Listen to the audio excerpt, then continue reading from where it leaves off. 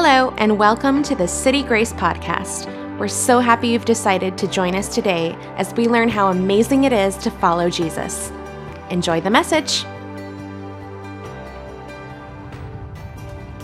Today we want to talk about something that it affects a hugely important part of our new kind of faith-filled existence. But even though I'm talking to the Christians, I'm also really glad for any guests that are here, people that are maybe trying to re-engage with your faith or come back to faith. I think this is a great day for you to be here. I think this is a great day for you to kind of hear a little bit about what the church is supposed to be about, what the church was designed to be about. And we're going to be talking about some of what we do as Christians, and then maybe talk about some of the parts that confuse us at times, and that's, kind of why we do what we do, right? I mean, because we want to engage with faith. Some of us were, had faith maybe before, and now we're kind of trying to figure that out, and we look at the Bible, and honestly, I'm a pastor, and I'll admit sometimes you try and read the Bible cold turkey, just start at the beginning and go all the way through, it gets confusing.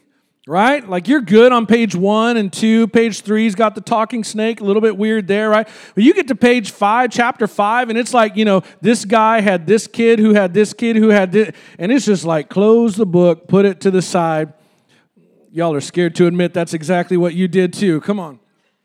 But really, we get kind of confused about Christianity and faith and what that's all about. And one of the reasons that I'm glad to be talking about this today, and especially this kind of little short intro that I want to give, is that I think that hugely in the American version of church and the Western world and Christianity, I think that faith, the idea of faith and what it means to have faith, and just the word faith, has kind of gotten downgraded a little bit. It's gotten degraded a little bit. And it's kind of just come to mean this mental belief that we all have. I believe in God. That's a mental thing. It's purely a mental exercise. And so, I'll go to a church and I'm going to a church because I believe in God and I kind of believe in the afterlife. And we all want to go to the good place when we die. Can I hear an amen from somebody? Right? Nobody wants to head south. We just want to make sure that we make it to the right place. So I believe in God, and so then now tell me, somebody, that I'm good for after I die.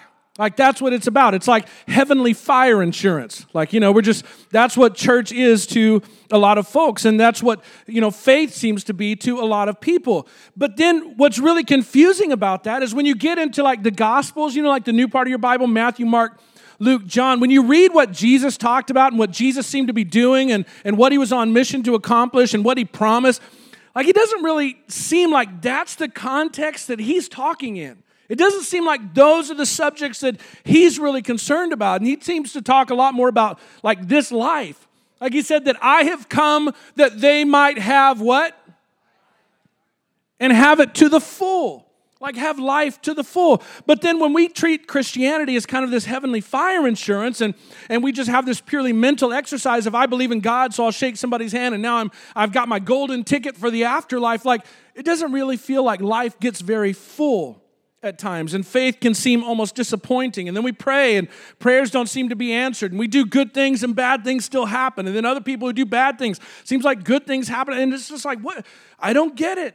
It's confusing, and we don't get it, and so a lot of people just kind of unplug. But that's not the story that the Bible is telling. That's not what the Bible's talking about. When the Bible opens up in Genesis chapter 1, right at the beginning, we see that God created a world, and it was a good world.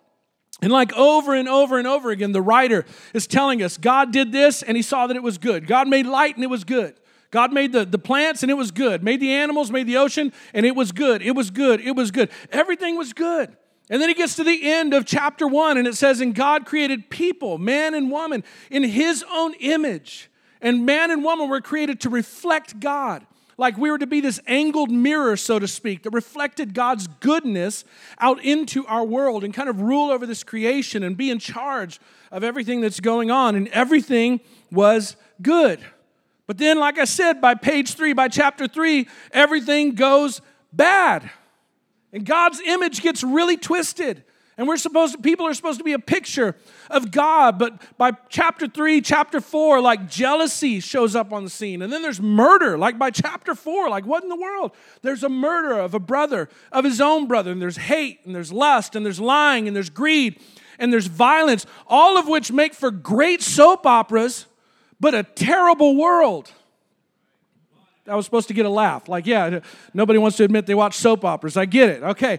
But all of those things are great and interesting to watch for drama, but they make an absolutely terrible, terrible place to live. And God's image and God's creation that was all good had all turned bad. And there's a lot to unpack, and I don't have time to go into it this morning, but God was not surprised for this. God was actually ready for this. God had planned for this because he knew that humans had to have our ability to choose. And so into the chaos and into the violence and all of the hurt that had just come into God's good world, God spoke a promise. And what God promised was that he one day was going to make everything good again. And what we see throughout the rest of the Bible story is God's plan unfolding as he begins to make everything good again. And so, yes, bad things still happen while God's plan is unfolding, but God's plan is still unfolding. And God will not be stopped, and he will make everything good again. Can I hear an amen from somebody that believes? And then we get about to the middle of the Bible.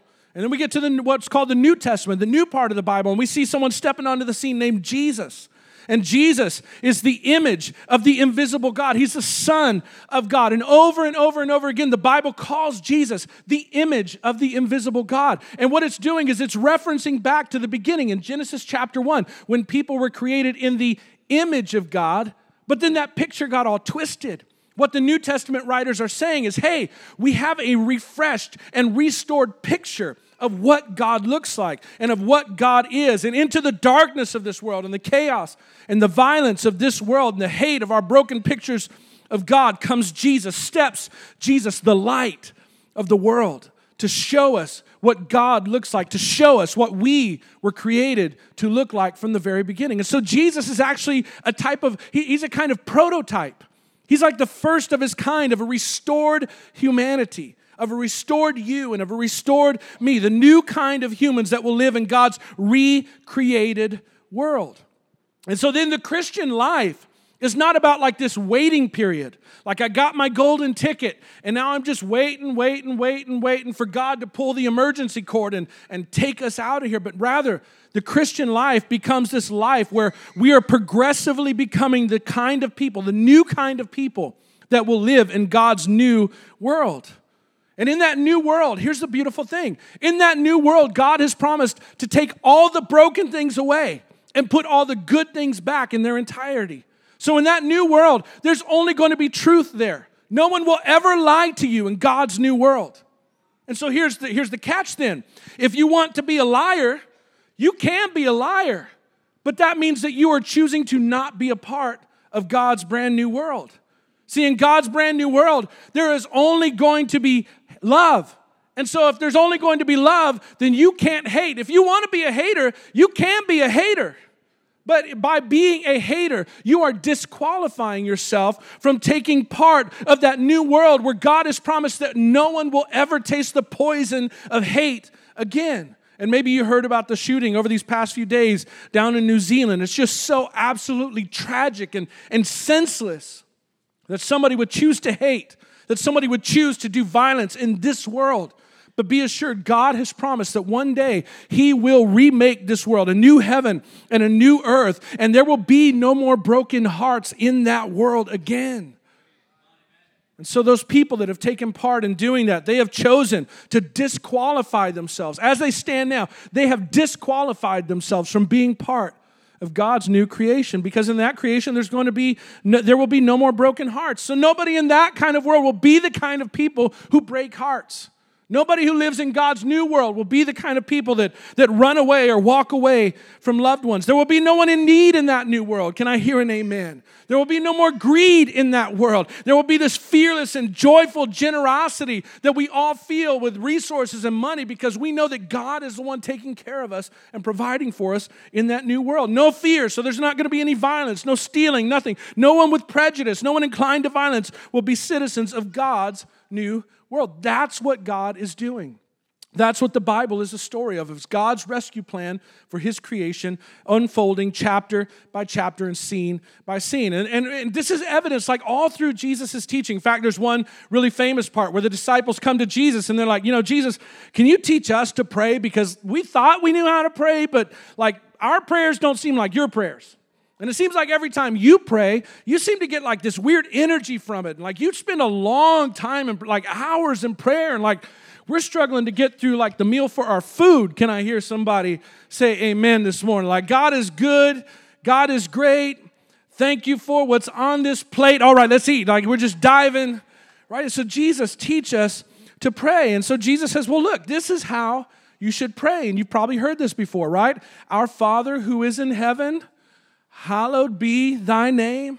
Your kingdom, your will be where? On earth as it is in heaven. Kingdom come, will be done. Jesus isn't talking about an escape plan. He's talking about bringing God's promised new world into reality and overshadowing all of the brokenness and the hurt and the pain that all of us in this room have experienced at some point, and living in a completely different existence entirely, where there will be no more tears and no more sorrow. There will be no more sickness. There will be no more death. There will be, like nobody's getting excited. I had a note in here to pause while you guys ran around the church for a little bit. It didn't happen. In the things that Jesus prays, and even in the order that Jesus prays them, it's all about a radical reorienting of ourselves around the mission of bringing God's future into our present. God, let your kingdom come. God, let your will be done. And this is why Christians are supposed to be doing what Christians are supposed to be doing. Christians are saved from our old life to live a new kind of life and bring God's good and new future into our present and our broken world. That's what this life is all about. That's why we're Christians. That's why we gather. That's why we got all the systems in place we have and all of the things that we do, because we are trying to bring about a brand new reality into our world. But here's the thing. It takes faith to believe that, right?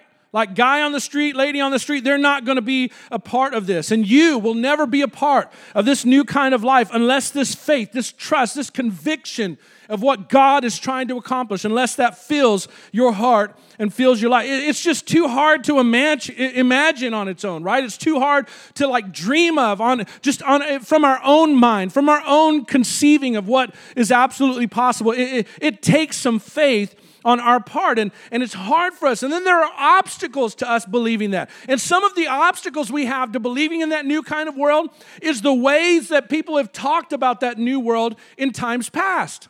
Honestly, I mean, there are so many weird ideas about heaven and the new world. Like, honestly, it seems a little bit boring the way that it's been presented to us before, right? Like everybody that knows how to party and have a good time, it seems like they're all heading south for the afterlife, right? Like, only the boring people are going to be in heaven, and we're going to grow wings and sit on a cloud and play a harp. And it's like, can I at least borrow an electric guitar from somebody before, they head south? I mean, and just the misconceptions about heaven and all the wrong ways that it's portrayed. It just makes heaven seem silly at times. Honestly, it does. Like really, the way that we have talked about heaven and the afterlife, it just seems silly at times. It seems almost hard to grab onto. It's fluffy and soft, and maybe you talk about it at funerals, but in the day-to-day grind, it weighs so heavy on us at times, it's hard to get a grip on a cloud, right? It's hard to hold on to a cloud. And so if we find ourselves not really enchanted, not really drawn and like longing for heaven, then maybe it's not really heaven that we have in mind. See, if heaven is not something that we're like desperate to experience, if heaven is not something that we are praying, God help me to get my children there. God help me to get my loved ones that are sick and suffering in this life. God, I want them to experience your new and better future. Then maybe we've just kind of gotten numb to the shocking horrors of this world. Maybe we've lost the echo. Maybe we can't really hear anymore the promise of God calling us to something better. And here's the thing about Christians. If you've been a Christian before, maybe you're coming back, or if you're a Christian now, but faith just feels a little disconnected, like you're hanging on because you know you're supposed to, but it doesn't really feel like it has a lot of meaning for you, then maybe we've lost sight of our mission to make that new world a reality in this world. Maybe we're missing some of the fulfillment that comes from making God's good world a reality in this world. And here's the thing, one of the areas of life that this most visibly gets affected by our lack of faith and our doubts and our misconceptions and honestly our fears, one of the most visible areas of our life where it gets affected by all of that doubt and fear is our generosity, and it's our giving. That's it. It's true. Like, here's the preacher talking about money again. Why do I have to show up today? It's a horrible day to show up to church. He's going to take an offering. I'm not going to take an offering. I promise you. But being a good person, well, everybody thinks being a good person is a goal worth having, right? There's some payoff to having that goal now, right? But giving my hard-earned money to a church, man, I'll give a little bit of my money to a church, but if I give too much, I might not be able to afford my mortgage. If I give too much, I got 3 car payments, right? And cable is so high these days. And of course, the cost of Frappuccinos goes up every year, right? They just keep adding new flavors and they raise the price, and that's all they're doing, right? And just giving too much to the church is just going to be irresponsible, So I got to figure out an amount that, it makes me seem glad there's a church. I don't want to seem ungrateful, because I think ungrateful is even a sin. I'm not sure. I got to make sure that I don't mess up the afterlife. But let's not get crazy. And too often, and listen, I chose that wording on purpose. Too often, our focus is on giving to a church and not to a mission. Too often, our focus is on giving to a building. It's on giving to a remodel and a renovation. And yes, we got a remodel and a renovation going on. But sometimes when we give, we think we're giving to a remodel. We think sometimes that we're giving to a preacher who obviously likes to eat. And our focus is off. And so the responsibility, and listen, I feel this responsibility. The responsibility that I face as a pastor is to make sure that your giving doesn't go to a church, but that your giving goes to the mission that God called us to be the church to accomplish. Now listen, I do like to eat, and so do my kids, but I'm not doing this thing to get rich. We have to update our building. We got cracked walkways and structure, infrastructure that needs to be reinforced, and parking lots that need reinforcement, and carpet that's 20 years old. And the steering committee, we're doing our best job, though, to make sure that we do all of these renovations in a way that honors your giving, but at the same time, does not misdirect your giving. It's one of the reasons that we have chairs in here this morning instead of theater seats. We saved about $50,000 by not going with theater seats. Now, we saved that money, right? Just like your wife saved money by buying the dress that was on sale instead of, okay, I'm just going to move right. Men still don't get it. Maybe I can sneak that one by. It's why we have chairs instead of theater seats. It's why we went with projectors instead of LED walls. We saved a ton of money by going with projectors instead of LED walls. But as I see it, when it comes to our giving as a church family, when it comes to our giving as people of the new world, I think there are 2 hurdles that we need to clear. And the first hurdle that we need to clear when it comes to Christian giving is that we need a recalibration of our focus. We give to a mission, not to a church. I'm going to say that again. We give to a mission. We do not give to a church.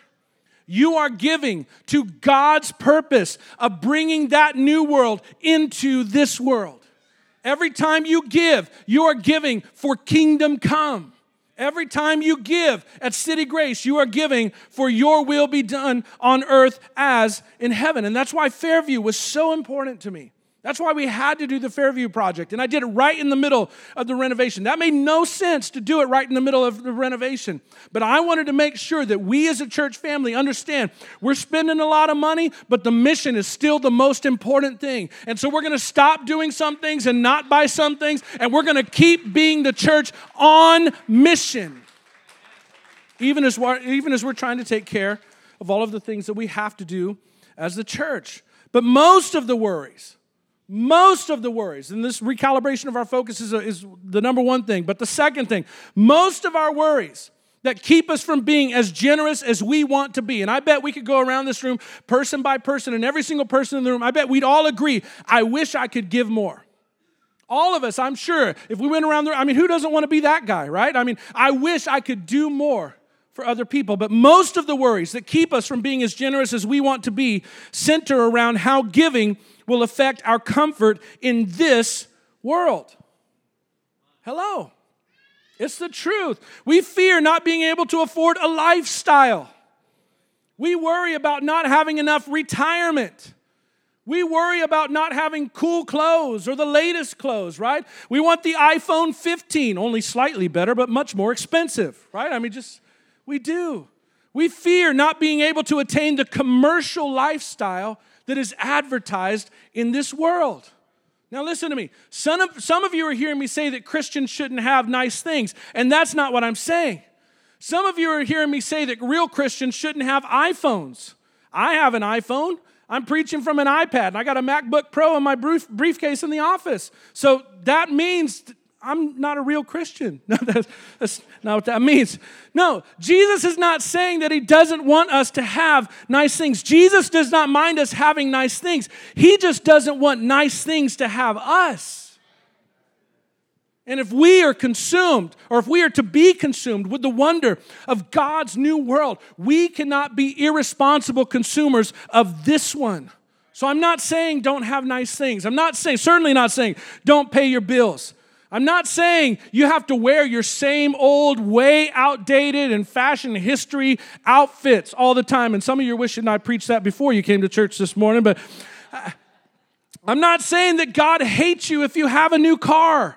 Dave Ramsey hates you if you have a new car, but God still loves you, right? And some people go that route. Some people think, well, as if being wealthy is evil. Like, you know who's evil?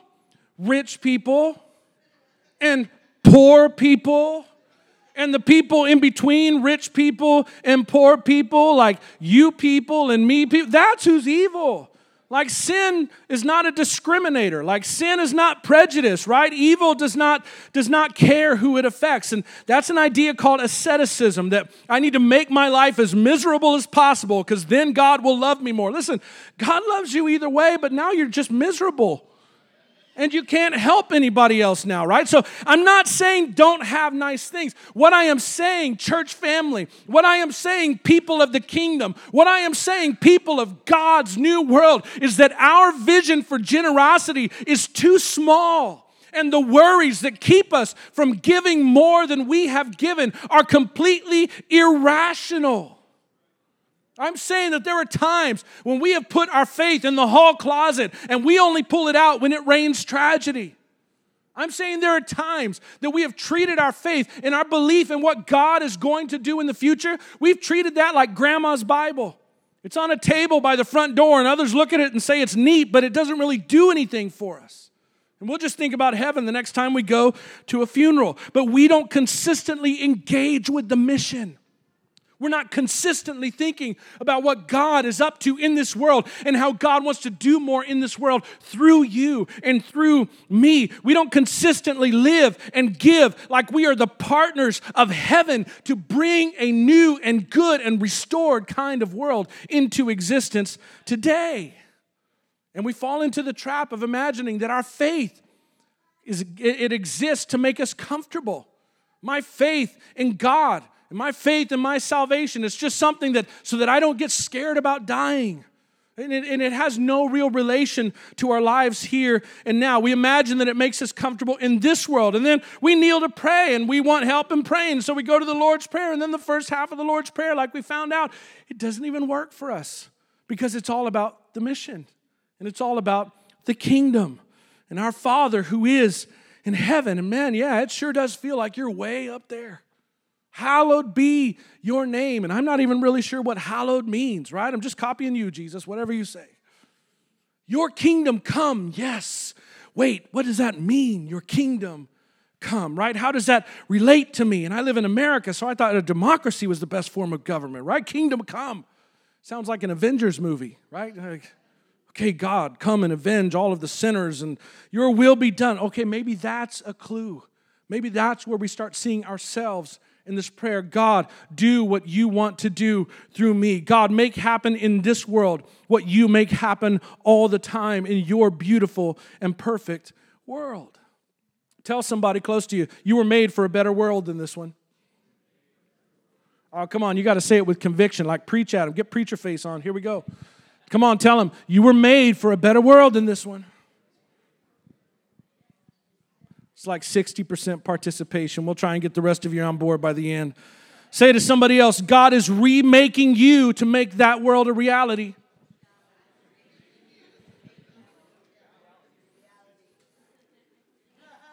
You've got to believe it. You've got to believe this. You've got to believe this. You've got to believe this. You have to believe this. This has to be who you are.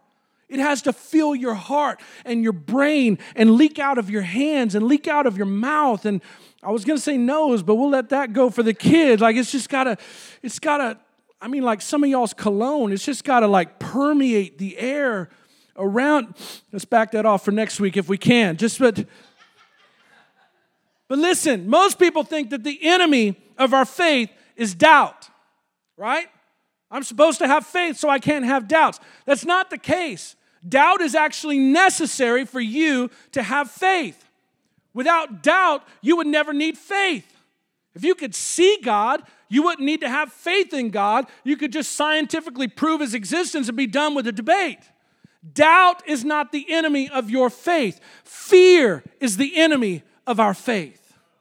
Fear is the enemy of our faith. And so when it comes to living and giving in such a way that we bring God's future into our present, we don't need to overcome our doubts. We need to overcome our fears. If you're not living and giving like a member of that new world, it's because you fear that God won't keep his word. But here's the thing, the early Christians faced the exact same challenges we do in this doubt and this worry and all of the anxiety, only more so for them. They had the same co-mission as us, right? The same mission to bring God's new world into our present world. But only for them it was brutal and it was dangerous. For them, they were arrested and driven from their homes and turned into vagabonds and wanderers. And what's interesting to me is their response to the persecution. What's interesting to me is the way that they responded to the difficulty, how they overcame their fears and how they defeated their worries. Because their response was not protest. Their response was not forming political parties and all of these things. Their response was not to build compounds and convents where they isolated themselves from the dangers of the world around them. The early Christians' response was to double down on living like they already belonged to a better world. That's what they did. They considered themselves citizens of God's new reality. And they began to live in such a way that brought that reality from the future into their present. And so they were thrown into prison. But they didn't worry about having a rap sheet. They just started having a sing-along at midnight while they're in the prison. It didn't bother them. They were told that they were inferior to other races of people. They knew they were superior in God's eyes, and that's all they needed. So they just imitated Christ and served the people around them in complete love and generosity. They ate with citizens of different nations in a time that was way more divided than our time here. But it didn't matter because they considered themselves citizens of a different nation already. They gave money generously that could have bought comfort in this world because they believed the promise that their generosity was buying far more comfort in another world as it was. They lived their lives with a focus on the world to come. They gave themselves over to making that new world a reality in this world. And the early church did all kinds of things that make us Americans uncomfortable. They ate together like all the time. When's the last week when you had more than one dinner guest, right? When's the last time you've had more than one family over to eat within the time of a week? They cared for the sick in their homes. When's the last time we have taken soup and a get well card to a brother or sister that's sick? When's the last time we sat by a couch or sat by a bed and shared the Bible together, or maybe sang a song, or maybe if you can't sing, don't sing a song. Maybe that's your gift to those people, right? But when's the last time that we did that? When's the last time that we acted like the early church? And Paul, who had gone around and started most of the early churches and certainly seen a lot more than that, Paul one day was bragging about one church that the math of their offering just doesn't add up. He was blown away by their generosity. He didn't think they could have been able to give anything to this need that was present in that world. The Jewish Christians were being persecuted and driven out of Jerusalem, driven out of the nation of Israel. They had no homes, had no food, had no more retirement, had nothing but the clothes on their back. And so Paul started rallying all of the other churches in the Mediterranean Rim to collect an offering to give to these people so that they could be helped in their persecution. And the church in Macedonia, he didn't think they could give anything, and he wouldn't even let them give an offering. At first, they had to beg him. So Paul, one day, he's writing a letter to the Corinthian church, and he's talking about this offering they want to pick up, and he starts bragging to the Corinthian church about the Macedonian church. And let's see what Paul bragged about in the Macedonian church. And he said to the Corinthians, "Now, brothers and sisters, we want you to know about the grace that God has given the Macedonian churches." Like, there was something natural going on there, but then there was a point where something supernatural took over. It came to the end of themselves, and then God stepped in. It was a grace that God gave. Verse 2, in the midst of a very severe trial. Did everybody say recession? Everybody say housing bubble. Everybody say layoffs. Everybody say China tariffs. Everybody say outsourcing. Everybody say industrial revolution. Severe trials. Macedonia was just decimated by a famine. People there were poor and broke and could barely eat and all of this stuff. In the midst of a very severe trial, look at this. They're overflowing joy. Like, how in the world can you be happy in a recession? How can you have what's described as overflowing joy and be fearless in a bad economy? And the answer was because the economy was in this world, but it wasn't a bad economy in their world. They didn't belong to this world. They were already living for another world. And Paul said their extreme poverty, it welled up in rich generosity. Like, that was a dry and dusty hole in the ground. We didn't think any water was coming out of that, but out of their poverty burst this geyser of generosity. He goes on, he says, "For I testified that they gave as much as they were able and even beyond their ability entirely on their own." They gave to the end of themselves. And then God stepped in and took over. And it's like they had help from somewhere else. And they gave and gave and gave. And we were amazed. And they did it all on their own. I didn't guilt trip them into it. I didn't beg them for it. I didn't hire Sarah McLachlan to sing "In the Arms of an Angel" and show them pictures of hungry kids. That's not what happened. It was all entirely on their own. In fact, they urgently pleaded with us for the privilege, everybody say privilege, of sharing in this service to the Lord's people. Can you imagine being so broke that you have to beg the preacher to let you give an offering? Like, preachers will take money from anybody. Come on. Like, especially those ones on TV. They'll take money from anybody. It does not matter. These people were poor, man. And Paul said they begged us. And you know why they had to beg Paul? Because Paul had told them no at first. Paul's been shipwrecked. Paul's been hungry. Paul's been in prison. Paul's been a fugitive from different cities. Paul's been arrested. Paul was poor. And then Paul's like, there's poor, and then there's the Macedonian Christians. Like, you guys just don't even give an offering. And Paul's like, these people, they blew our minds. They exceeded our expectations. They gave to these Christians that were driven from their homes, even though they had never met them, even though they had only heard about them. These Macedonian Christians started giving and giving and giving. And when they couldn't give anymore, God's grace took over, and they continued to give supernaturally. And then it's like Paul wants to let us know the secret. It's like he wanted the Corinthians to know the secret. And Paul's like, you want to know how they could do this? Do you want to know how they could face their hunger and the fear and the worry and just, fight it all off and act so unexpectedly? I mean, because none of us expected that. Paul's like, this is the way they got past their worry. This is the way they got past their fear. Before they gave a dime to us, before they went to citygrace.church and clicked give online up in the upper right-hand corner, you can go there right now if you want. Before they signed up to tithe, before they bought a pair of shoes for any of the children at Fairview Elementary, they gave something else to someone else, and that happened first. Even though they heard about the need through us, their giving did not start with us. And he says in verse 5, they gave themselves, first of all, to the Lord. They gave themselves, first of all, to the Lord. Now, don't rush past this too quick. We see that word Lord and we just think it's another name for Jesus. But that's actually a title that is given to Jesus in the New Testament. It comes from the Greek word kyrios. It means someone having power. It means someone who's in control. It means a ruler. It means someone with authority. It means a king. Guess what? A kyrios has a kingdom. In other words, he's saying the Macedonian Christians did not give themselves to a Savior that they hoped would give them a cloud in the sky in the great by and by. These Macedonian Christians knew that this was about kingdom work.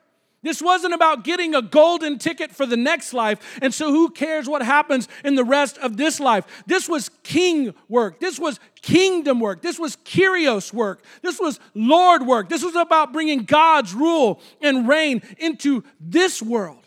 This was about thy kingdom come through us. This was about thy will be done on this earth through us as it is in heaven. This was about making Jesus a king in reality, where some people only saw Jesus being a king in fantasy. But notice, they gave themselves to the kyrios. They gave themselves to the Lord. They gave their identity and their reputation, and they gave their salvation and their hope to the king, to the kyrios. They gave their protection and their worry about food and their worry about housing and clothes. And they said, these things are all God's problem now, because we have given ourselves to Him. After all, your kids aren't worried about what they're going to eat. Who takes care of your kids' food when they're hungry? Grandparents. Like, come on, you guys are unplugging. Who takes care of your kids' food when they're hungry? Who gives your kids shoes when they need shoes on their feet? You do. And when you concern yourself with giving yourself to the King, when you make sure that your life has been given over to the Lord and you belong to Him, when you make that stand and that declaration of your faith in your life that I am a son, I am a daughter of God, then the responsibility for taking care of your needs no longer rests in your hands. So what are we afraid of? The reality and the realization of whose we are should remove all fear and all worry and all anxiety from our minds and our hearts when it comes to our finances and our resources. If you're worried about your money, then it means you don't really understand your God. Hello, if your fears are bigger than your faith in your God, you need a better God. I'm just going to say it. Like, if your God's not big enough to help you out financially and to provide for you, get a better God. Hello, somebody. I'm 43 years old. I've been a sports fan my whole life. Guess what kind of sports fan I am now? A bandwagon sports fan. Do you know how awesome it is that my team wins the Super Bowl every single year? It is so cool. My team wins the NBA championship year after year. They are undefeated. It's amazing. Hello, you need to get a better God. You need to make sure that your God is undefeated. You need to make sure that your God can never fail. You need to make sure that your God always has enough. You need to make sure that your God will never run out of what you need. You need to oh, come on, somebody, I'm preaching already on a Sunday morning. How big is your God? How big are your fears? And then compare the two. And if your God isn't bigger than your fears, then you need to see your God in a fresh way. He is the Lord of every Lord. He is the King of every king. He is the God of all creation. So here's the thing. When someone who has given themselves to the Lord reaches a limit on giving, we have options that non-Christians don't have. See, if a non-Christian doesn't look out for themselves, then maybe nobody else will. But Christians have the promise that the Lord is looking out for us. This world says you need to look out for your own interests. Our God says, look out for the interests of others, and while you're busy taking care of others, and while you're busy putting my kingdom first, I will take care of you. Now, you got several years of banking history under your belt and handling your own finances. Who do you trust more with money, you or God?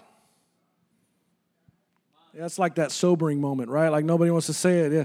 We all trust God. I just bought a $200 ice cream maker. Jesus, please take the wheel while I eat this ice cream, right? Like that's some good stuff. Listen, give God control. Let God take care of you while He uses you to take care of others. And you're not giving to a church. You are giving to a mission to bring a new and better world, to reach up into heaven and to grab hold of it and to bring it down into this hurting and broken and dark and chaotic world. Hello. That's what it's all about. And I realize that this sermon has been a little more talking than it has been inspirational perhaps, but this is so important. Christians, we've got to get this right. City Grace, we've got to get this right. We are not battling our doubts. We are battling our fears. We are not fighting our doubts. We are fighting our worries. And so here's what we're going to do. After church, we're all going to go to the ATM. We're going to pull out everything we have, and we're going to give it to the first person we see with a cardboard sign. Who's in? No. Rita, God bless you. Rita's always in for that stuff. I set you up, Rita. That's on me. I'll give for you to the cardboard sign guy, I promise. Now listen. I am not saying be random and pointless with giving. That's not what I am saying. Listen, and we're going to talk next week. We're going to start talking next week about how to prepare ourselves to respond to God's opportunities. What I am talking about is an intelligent, a sincerely sought out direction. God, how do you want to use me in this world so that I can build a bridge to your future world? And the Macedonians got this. They understood this. And so they gave themselves first of all to the Kyrios. They gave themselves first of all to the Lord. They were citizens of His new world, and it made them fearless. It made them fearless. And so here's what we can learn from the Macedonian Christians. We should worry less about what can happen to us in this world and give ourselves to what God wants to happen through us in this world. We should worry less about what can happen to us in this world and give ourselves to what God wants to happen through us in this world. Now, how many of us know from experience, and you don't have to raise your hand, how many of us know from experience that Christians can end up outside of God's will? We can end up off mission. We can end up doing our own thing and outside of what God had designed us for. Not because we're evil, not because we don't love God or we're ungrateful, but if we as the church, good Christian people, if we end up outside the will of God, lacking faith and lacking the works that bring His future into our present, we will have been put there by our fear and our worries. So worry less about what can happen to you and give yourself to what God wants to do through you in this world. Can I hear an amen this morning as the musicians come?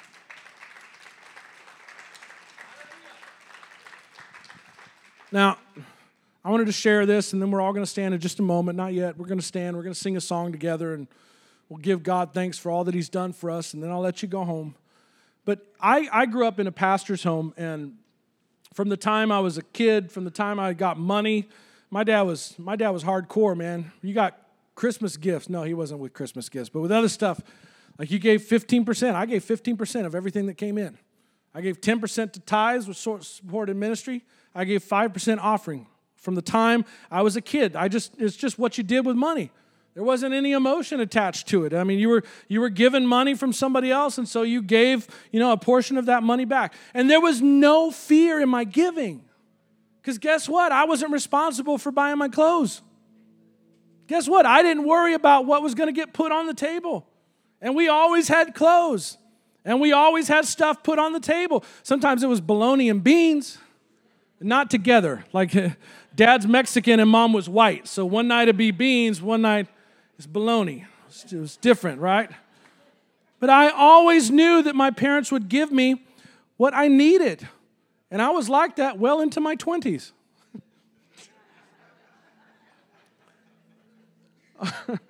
Always had clothes to wear. Always had plenty to eat.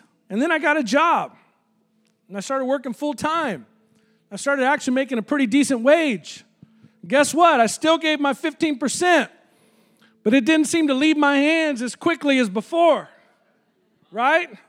Every time I'd write a check or pull out cash, now there was some emotion in the mix. Something I had never experienced before. And the percentage was the same. But man, that amount had changed. And now it wasn't just like $10 or $20, now it was in the hundreds, right? And all of a sudden, there was a hesitation. Well, if I give this, then I can't get that. Right? And what if I don't have enough for this? Or what if I don't have enough for that? What if I can't afford this? Or what if I can't save up enough to buy that? And it didn't stop me from giving my 15% because I still lived with my parents when I first got my job. But it sure took some of the joy out of it. And I began to what if my way out of cheerful giving, right? And I know that we're supposed to be a cheerful giver. The Bible says God loves a cheerful giver. What happened is the amount started going up. I started becoming a fearful giver. Changed from cheerful to fearful. And I began to feel that taking care of myself was my responsibility. I began to fear that I wouldn't be able to. And I was being irrational about, listen to me, I was being irrational about my relationship to God. I had given Him my life. I was not my own. I was the son of David and Tanya, but much more than that, I was the son of God.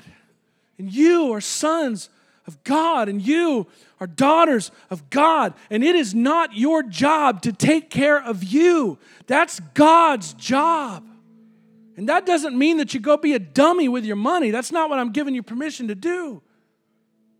But there is no more fear attached to it because God has promised to never leave us. And God has promised to always provide. And we have to decide if we really believe what we say we believe. We have to decide if we really believe that if we will seek first the kingdom of God, that all the things we need, worry about food and worry about clothes and worry about tomorrow, that all that we need, God will supply according to His riches and glory. And see, I think this is where a lot of us are as Christians. We're not stingy. We're not bad people. We're not evil people. We're not ungrateful people. But when it comes to giving, we are concerned people. And we're hesitant people. And we're worried that if we don't take care of ourselves first, then nobody else will. But Jesus and His disciples and the apostles and the early church and the Macedonian Christians and the Corinthian Christians, they all were very clear on this point, that any fear about putting God's kingdom first is irrational fear.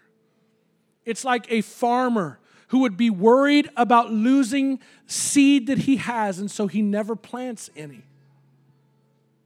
See, the Bible ties our giving to the principle of sowing and reaping.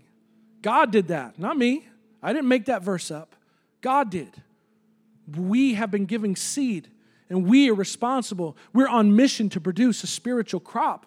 But if we hold on to that seed in fear, then we will never reap a harvest of God's new world in this present broken world. and fear of not being able to take care of ourselves, it robs us of joy, and it undermines our faith, and it locks us in and locks God out of our finances. See, the last point, and then I'm done, and we'll stand this morning. But when we begin to see our resources from God's perspective, the fear changes. The fear goes from not having enough to having sown too little in God's kingdom and for God's kingdom. God, help us to understand who we are in relation to you, that you're in control of it all, and that you hold us in the palm of your nail-scarred hands. Help us to trust in you, Jesus. Amen. For more information about City Grace, you can find us online at citygrace.church. We'll see you next week.